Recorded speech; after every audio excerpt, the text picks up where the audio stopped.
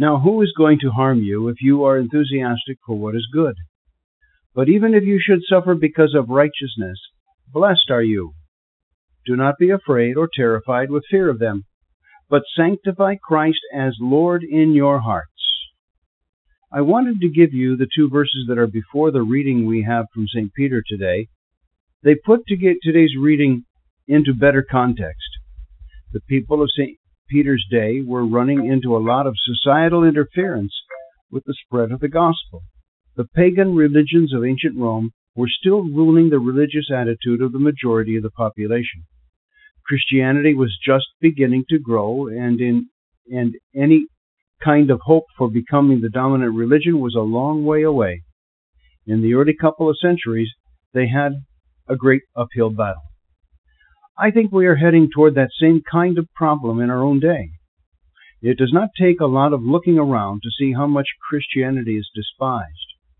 We must go against many of the new societal norms if we are going to remain faithful to the call to holiness God has given us. I want to quote St. Bede at this time. The flames of holiness give those who have hope the strength to triumph over sin. I think he was speaking of our own inclination to sin, but I think it also applies well to how we need to fight today's battles in a society that is becoming even more decadent than ancient Rome. This is also what St. Peter was talking about. It is hard to keep our minds calm when we face someone who is belligerent against the faith. It seems that whenever we try to calmly describe the reasons for our faith, to give an explanation for what we believe, those who do not like it quickly elevate a discussion into an argument, and oftentimes a loud and condemning argument. People today do not seem to want to hear a calm and rational explanation for why we believe our faith has the answers that our society needs. What was it that made the early church so capable of overcoming the paganism of Rome? The answer is really very simple. The problem with that simple answer is that it has been distorted over time. That simple answer is that the early Christian church taught about the importance and value of each individual. When you read some of St. Paul's lines with a modern interpretation, an interpretation of modern feminism, it sounds like it's a terrible description. The problem is that the simple answers that St. Paul gives, that the early church held to, have been distorted by people who do not understand the life we are called to in Christ. People have swallowed the poison of modern interpretations of the Bible. St. Peter tells us that we are called to sanctify Christ as Lord in our hearts.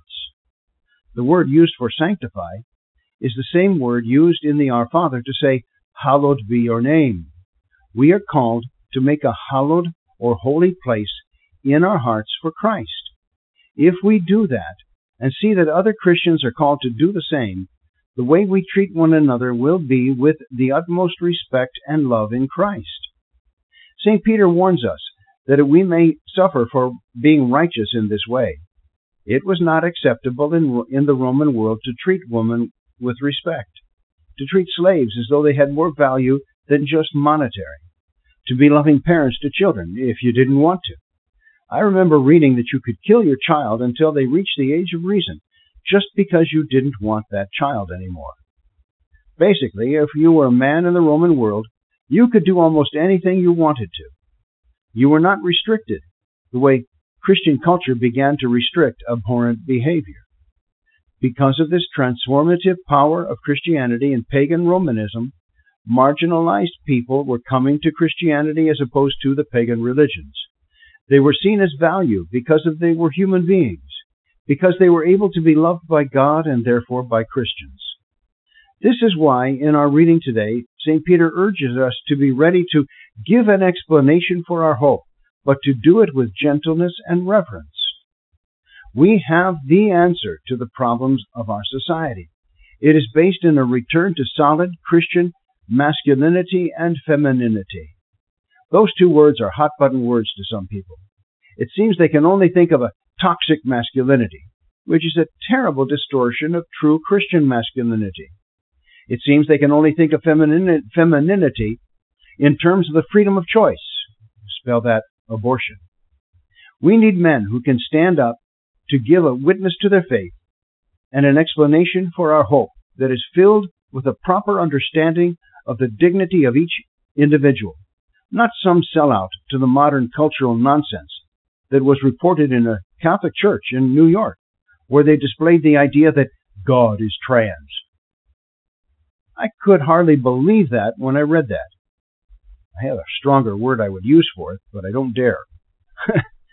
Only when the men of God can stand up before a world that is so confused that it does not know what a man is, will we be able to also celebrate true femininity as well. On this Mother's Day weekend, I'm reminded of something my dad used to say. You may end up hating my guts, but by God, you're going to respect your mother. That is part of a genuine Christian masculinity. It is not the only part, but certainly an important part. My dad's love for his wife, my mother, was greater than his desire that I and my siblings love him. I know this is Mother's Day, but I believe a weakness in either masculinity or femininity is detrimental to our society. It is detrimental to Mother's Day and Father's Day that comes next month. On this Mother's Day, I pray not just for all mothers, but for all those who give a witness to Christian sacrifice. Mothers are a key to that, and we need to give thanks for that in the witness that they give, sacrificing themselves for their children. Again, my dad used to say that on his birthday, it wasn't he that was important. It was what his mom did in bringing him to birth that mattered. But that witness is weakened when there is a weak understanding of what it means to be a Christian man. Think about our archdiocesan and parish motto again. One church, encountering Jesus, making disciples, living mercy, sending apostles. It is not merciful to accept the distortions of our society regarding what it means to be a man of God and a woman of God. We recognize all mothers today, but without men standing with them, their motherhood is weakened, and our society is led toward destruction. So to quote St. Paul, husbands, love your wives as Christ loved the church. On this Mother's Day, be willing to be a man of God and love your wife, the mother of your children. The sacrifices you both make will make Christ hallowed in your hearts. I close by repeating Bede's comments. The flames of holiness give those who have hope the strength to triumph over sin. My sisters in Christ who are mothers, congratulations on this Mother's Day weekend. My sisters in Christ who long to be mothers, offer your longing as a sacrifice to Christ. My brothers in Christ who are husbands and fathers, stand and defend your families as is your responsibility in Christ. My brothers in Christ who long to be husbands and fathers, you too offer your longing as a sacrifice to Christ. And to all of you, be ready to give an explanation for your faith, as St. Peter urged us. Amen.